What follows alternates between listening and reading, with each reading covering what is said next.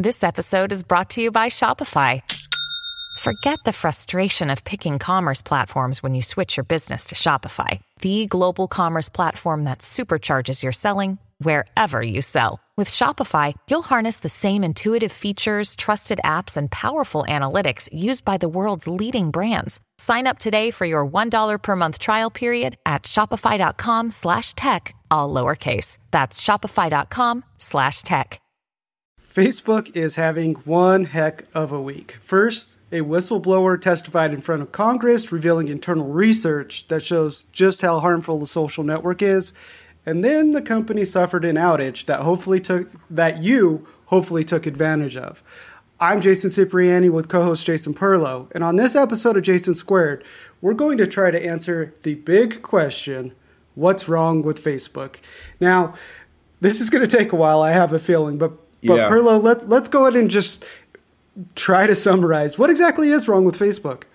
So, there's a confluence of things, happening with the company right now, Jason. There is, of course, that massive, I think it was a 6-hour outage on Tuesday, the 5th, which was caused by, they say, a backbone network misconfiguration, according to the company, right? I mean, do we believe that? I don't know. This came immediately, after a whistleblower came forward, right? A former employee of the company, Frances Haugen, and appeared on 60 Minutes the previous evening. Now, over the last several weeks, Ms. Haugen exfiltrated thousands of pages of emails and documents, which are known as the Facebook files, okay, which were published in the Washington Post. Now, these files that, they've written articles, exposés about, shows that the company was aware of the harm of its policies and its technologies were on users, right? And did very little to remediate the harm or what these technologies do. So she testified before Congress's Subcommittee on Consumer Protection yesterday, right? So, what's wrong with the company? We should go down, the list because it's a really long list of stuff. And quite frankly, I think we're going to exhaust our time just trying to talk about these. And we could talk weeks about this subject, right? I don't want to, though. I don't want to spend weeks talking about Facebook. At all. Sure. Yeah. So Subcommittee Chair Richard Blumenthal, Senator Richard Blumenthal noted from Ms. Haugen's prepared statement that, Facebook's primary purpose is to keep as many eyeballs on them as possible, locked into its platform and tools, and in her words, always choosing profits before the safety of its users, and to grow its services and membership at all costs. Okay? This creates many problems. 100%. Many problems. Yeah, it does. Their whole approach and business model creates problems once they get to the scale that they're at. I agree with you 100%. I've been off Facebook for the better part of a year. I think I left Facebook, I didn't close my account, but I quit visiting the site. I uninstalled the app. I quit using it in general about September last year, right before the election. And then mid-September this year, I started posting stuff to it again, just in the last couple of weeks. And I'm already not enjoying the experience, the feedback loop of did someone comment? Is there a like? That whole interaction that posting something or sharing something to Facebook creates. So for me, I think the what's wrong with Facebook question, the answer to that can be summed up into something short and sweet. And that is its algorithms create an echo chamber. And that echo chamber reinforces your spiritual, political, or moral beliefs, or feeds you the exact opposite, which is what the whistleblower and Facebook's research has exposed that the company is well aware of doing and actually uses that to increase engagement. So either way, whether it reinforces it or it challenges your beliefs, it could force you down rabbit holes, whether it's full of fighting or further entrenching your beliefs. And it's just, man, especially around with COVID and the election, things got pretty heated. And you just scroll through Facebook and it's people arguing or stating their beliefs as fact constantly over and over and over. And, I really miss pictures of people working out in the gym and getting healthy and having kids and getting married. That's the Facebook I used to like using, and now it's just full of toxicity. I want the cat photos and the dog photos. Show me your Sunday take brunch. over my feed. Yeah, I know. Well, that's what I try to do, Jason. I post lots of stupid food stuff, and I think people appreciate it. But it's funny, even so, I use Facebook primarily. One is for my personal just updates, and I say stupid stuff and try to make people laugh. I post my computer articles, from both where I work and here. I go out for, dinners and stuff because I'm a foodie, right? And I take food photos and I post them. Now, I also have a food group for South Florida, which has 6,000 members in it. But as you say, the strife kind of just sort of empties everywhere, no matter where you are. Even if you try to create this bubble of like-minded people, you will end up getting people that are angry and upset about something, and they will bring that with them into wherever they go, right? So even if you try to create that bubble, all that other nastiness amplification that occurs across the platform basically reinforces their own lousy behavior, right? So they don't even know that they're supposed to behave, normally in a place where we're trying to enforce rules, right? So you always get these problem children that you have to deal with, even if you're running a smaller community. And 6,000 users is not a small community. It's actually a pretty big community of members. So I'm constantly dealing with behavioral problems from people who just don't want to act civilly. We're talking about restaurants and food, but amazingly people get nasty, right, about this stuff nonstop. So it's crazy. So let's get into some of the more specifics of this. So just going by her testimony. So there's toxicity that is bifurcating this country, ideologically. We're just talking about the United States, not other countries, and we'll talk about those in a bit. Promoting and encouraging strife and interpersonal conflict and weakening our democracy as a result, which I think is the number one sort of problem that seems to cause all the other ones for the most part. Facebook knows this. We now, like I said earlier, we now know, thanks to the leaked documents. And remember, her entire, I'm talking about the whistleblower, her entire job was to come into Facebook and help them fight misinformation and get rid of the toxicity that's going on with our political process. And her entire job was to help with that. And then as soon as the election ended, they disbanded the entire group that she was put in charge of. And they said they spread out the responsibilities through other teams within the company. So they're doing a lot of these things just to save face and make Congress happy and make shareholders happy. But the reality is they don't truly care about any of this. And weakening our democracy. This is exactly what I was talking about earlier of creating an echo chamber. So you only hear the same things, confirmation bias, right? You're more likely to believe something that confirms what you already believe or falls in line with what you already believe. And when you create that echo chamber that is, whether it's left or right, it doesn't matter what side of the aisle, I don't care. And I'm not singling anyone out here. I want to be very clear about that because I have seen both sides of it. If someone says something that you closely agree with and you like that, you're going to see more of that. And if you engage and argue with something you disagree with, guess what? You're going to see more of that too, because Facebook is doing that on purpose. It's happy to do that for you. In fact, a couple of weeks ago, I think it was about a month or so ago, I wrote an article about NewsGuard, which, as you know, is the company that is a news verification, a source verification company that makes a plugin for your browser. Basically, if you're looking at news articles, it will tell you if the source that you're reading the article from is trustworthy or not, right? It basically has this like a 6-point axis, and you either sum up as a green site, which is good, meaning that you have good, your biases are fine, the disclosure is good, all this other stuff about whether they're truthful or not, whether they correct errors and such, or you're red, which means you don't meet good journalistic standards for any of those things, right? So what they did was they did a massive report to, I think it was either the World Health Organization or one of the large international organizations regarding COVID-19 information. And effectively what is happening is, you have these massive purveyors of misinformation.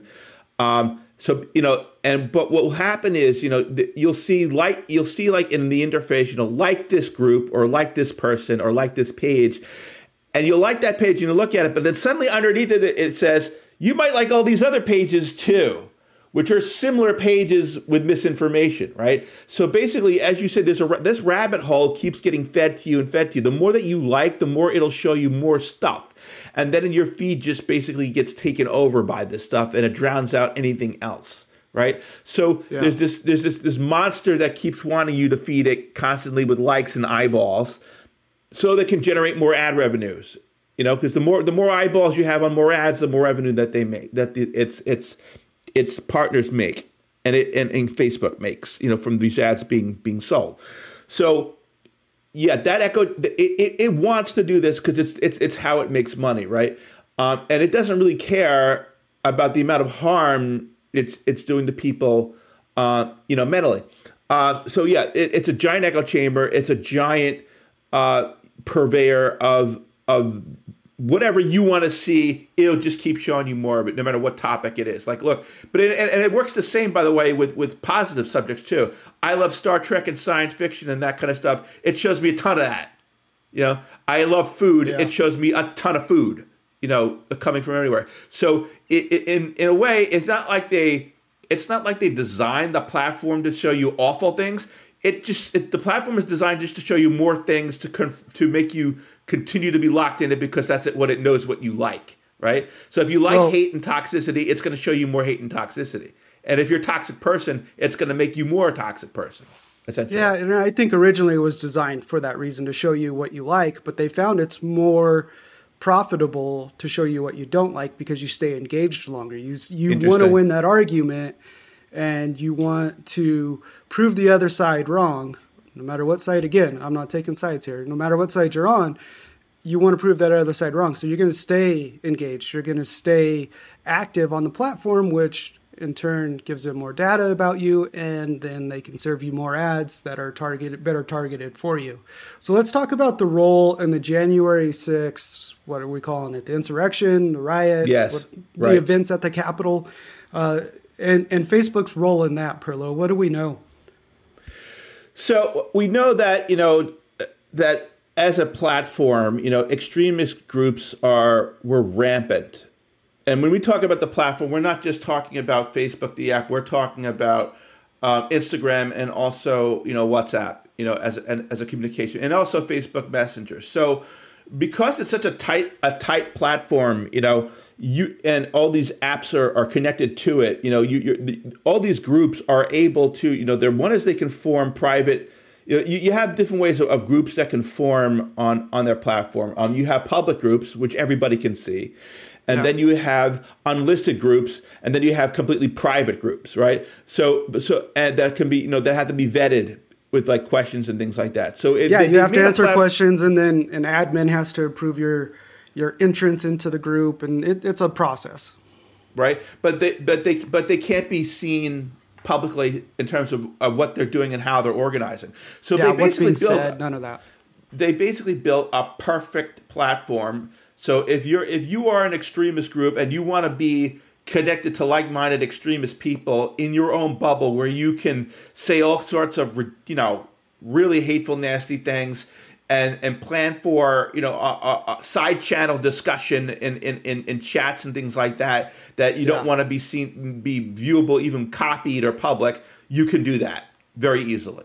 And you can reach other like-minded people very easily. So that's what they did leading up to January 6th, was increase the amount of traffic to these groups and coordinating their efforts.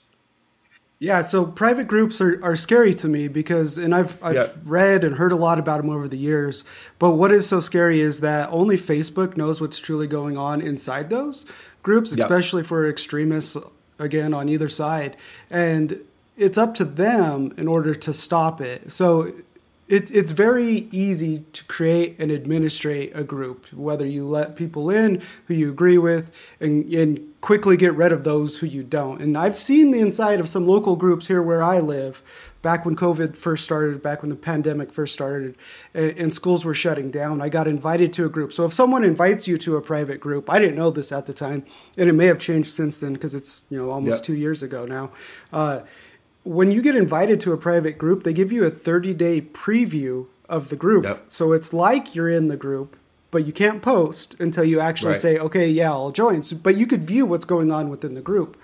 And the stuff that was being said by local parents here about what they wanted to do to the administrators, to the health department, to the governor, it was it was extreme. And these are people I have to see when I go pick up my kids from school or go to a school event still.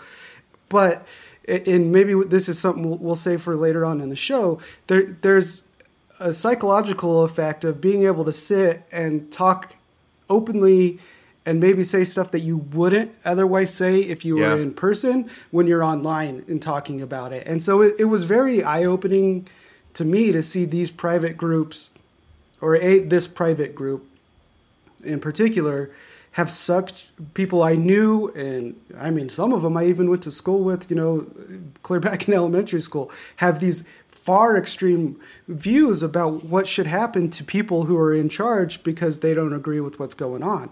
So I can only imagine what went on inside the groups that were used to coordinate the January 6th events. And it's a scary place to be, and to think that a curated platform like that, and this is something that, is supposed to be a safe environment, I would assume. That's how I always viewed Facebook. You get into one of these groups and you quickly become inundated with these beliefs, and eventually you start to believe them yourself if there is even a hint of an echo chamber at the beginning. And, I've lost family members to this kind of stuff over the last year and a half of going all of a sudden QAnon extreme. And, this is part of it. Facebook is part of that rabbit hole. YouTube is part of it. Twitter, there's a lot of different places they can get it. But I absolutely, I don't know what Facebook needs to do for groups.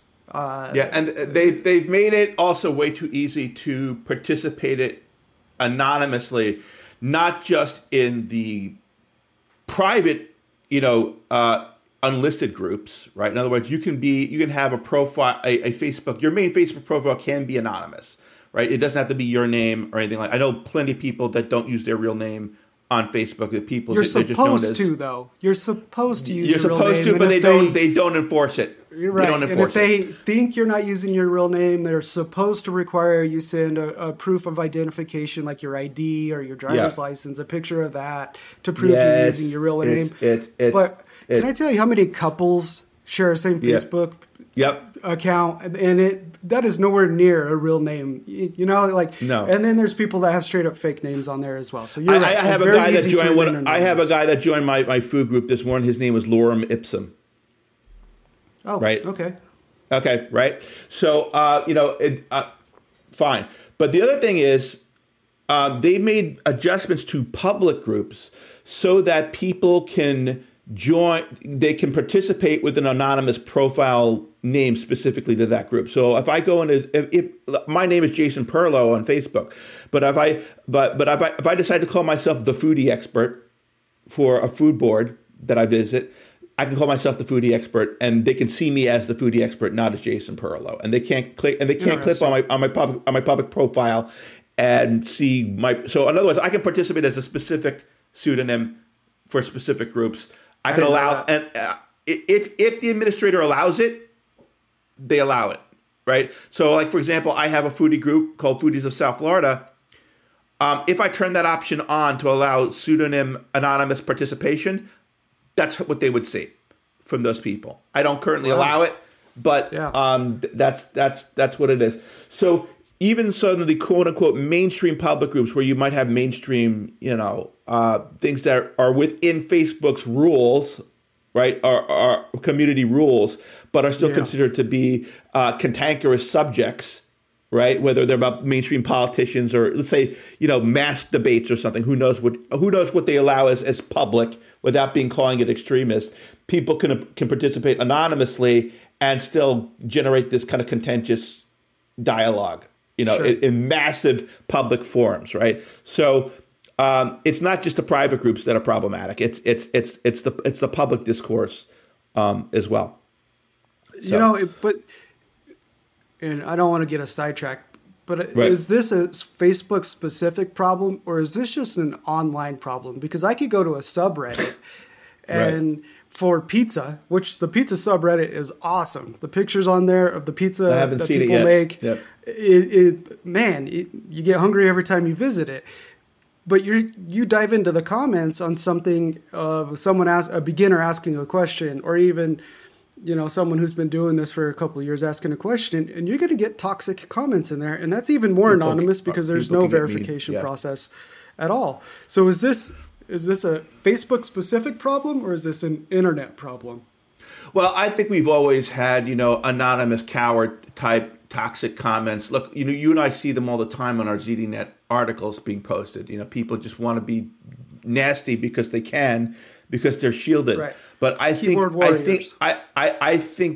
Facebook though is the ultimate tool set for these people, right? In terms of the what's being given to them as a platform to feed on this. It's easy for them to thrive. And let's look at some of the other things about, if we want to talk about just hate and toxicity, Ms. Haugen said that effectively the entire platform is moderated or monitored by machine learning and artificial intelligence algorithms, right? I mean, there are people that are dedicated as moderators as to review content when stuff is reported, it gets into a queue. But right. the active monitoring of comments, like if you say I'm going to kill you, or I'm going to kill you because I think you say that you said it as something to be funny, right? The system, and this happened to me, by the way. It was, and I was actually quoting a movie when it happened. And I put it in quotes. I said it, and immediately. My account was locked down. I was Facebook jailed for a week. Couldn't post. That must have been nice. Couldn't comment. I could administrate my group. I mean, I could delete comments but I couldn't post to my own group. I could approve members and things like that, but I couldn't comment or post any new photos. I couldn't post to my feed. None of that. They locked me out for a week for quoting a movie. It was all automated. Was there an appeal process or anything? Yeah, but they don't listen to it. I mean, I think basically, the volume of stuff that the system goes after, right, is much bigger than what human beings tend to look at. Like if you report a comment, I think their system might look at it and first. To see and then clear it if it's a clear violation of their community standards. Like they might look at, for example, if someone makes a comment and posts like something that's they consider to be like, I don't know, pornographic, like nudity or something like that, right? That system will probably automatically evaluate it and then block the account or take action on it. But if it's something that's a more sophisticated comment, with verbiage that's not necessarily obscene or whatever, but it sounds threatening or nasty, a person might need to look at it in a queue. What Ms. Haugen is saying is that Facebook maybe gets to look at 3% of that across the entire platform. A real person looks at it. The rest is all done automated. Yeah, but the total, including automation and people, may be 3% of all that, of the entire volume of bad stuff. Wow. So there's just the volume is so immense that even these algorithmic systems can't catch it all, or can't even get close to catching users? it all. I mean, approximately. Yeah. How do you even attempt to moderate that? That's a whole company in and of itself, right? A moderation company for Facebook. All right. So let's talk about one more topic, and then I think what we'll end up doing here is splitting this show in two. and we'll come back with another episode and finish the conversation next week. There's just so much here to cover. I think we've covered quite a bit here so far, but let's tackle one more topic, and then we'll break for a second show. And so this is a topic that I'll be 100% upfront with you and our listeners that I have not followed very much at all. I've seen news reports, and by that I just mean headlines. And it's the fact that Facebook has been known to create ethnic violence around the world and allowed propaganda to spread and acts as a hate platform, kind of what we've been talking about already, but this is more focused on outside of the world, and I've followed and seen some of the headlines, like I said, but I haven't followed it like I should, like I feel like I should. But look, I'll just say we've had enough going on in our own country. I just did not want to read more bad news and the broader impact Facebook was having on the world outside of the U.S. So I don't know what you know, Perlo, about this. So, essentially Ms. Haugen, talked about some of this in a prepared statement, but they're also in the released documents in the Facebook files, which, you can go, there's thousands of pages of emails and reports of internal research that they've done that she's released. There are some countries with despotic type leadership that have used the platform to sow dissent among its populations, right? Yeah, Myanmar is one area, right? Myanmar is one of them, but we've also seen this happen even in places like, India and Pakistan, right? Where, ethnic groups of people, ethnic groups are, effectively will post memes and such and run groups that will target other groups, for example, right? So, yeah. And they're not necessarily, they don't appear to be state-sponsored groups and propaganda, but yes, they are. Effectively, these are run by proxy, groups that are effectively are armed of the propaganda that are producing propaganda for the benefit of these extremist or despotic leaders. Like, for example, the Philippines, is one country where I know that this is occurring. At length, So again, the problem is that as Americans we don't necessarily get to see this because of the way that Facebook partitions its environment, right? It's not like we can easily discover the groups in the Philippines and things like that because the algorithm doesn't show it to us that this is happening on a regular basis. You have to kind of go digging for it. You have to know to go look for these because they also localize languages and things like that. And character sets for those specific Facebook environments, so to speak. They don't necessarily live in the same system space as the rest of us. That's how they keep the performance of the system functioning well in other countries, right? We don't tend to intermingle the environments. But yes, this stuff is occurring all the time in all sorts of other countries that have access to Facebook. The extremist groups tend to, and again, not just using the Facebook main platform, Instagram and WhatsApp communication is occurring as well. Yeah, and presumably no way to hold Facebook accountable for any of this other than turning off the internet for your citizens, which is a whole other issue in and of itself. So I think that's a good place to stop. We're going to pick up this conversation next week. We're going to try to tackle the COVID misinformation problem they have, whether or not stuff like Cambridge Analytica is still happening, and then some of the research that pertains to young adults. And then finally, I think we're going to debate what exactly can be done to fix Facebook, if anything. Thanks for joining us this week. Hopefully you'll pick up where our conversation starts next week. I'm Jason Cipriani. And I'm Jason Perlo. And this is Jason Squared. Thanks for listening. Have a great day.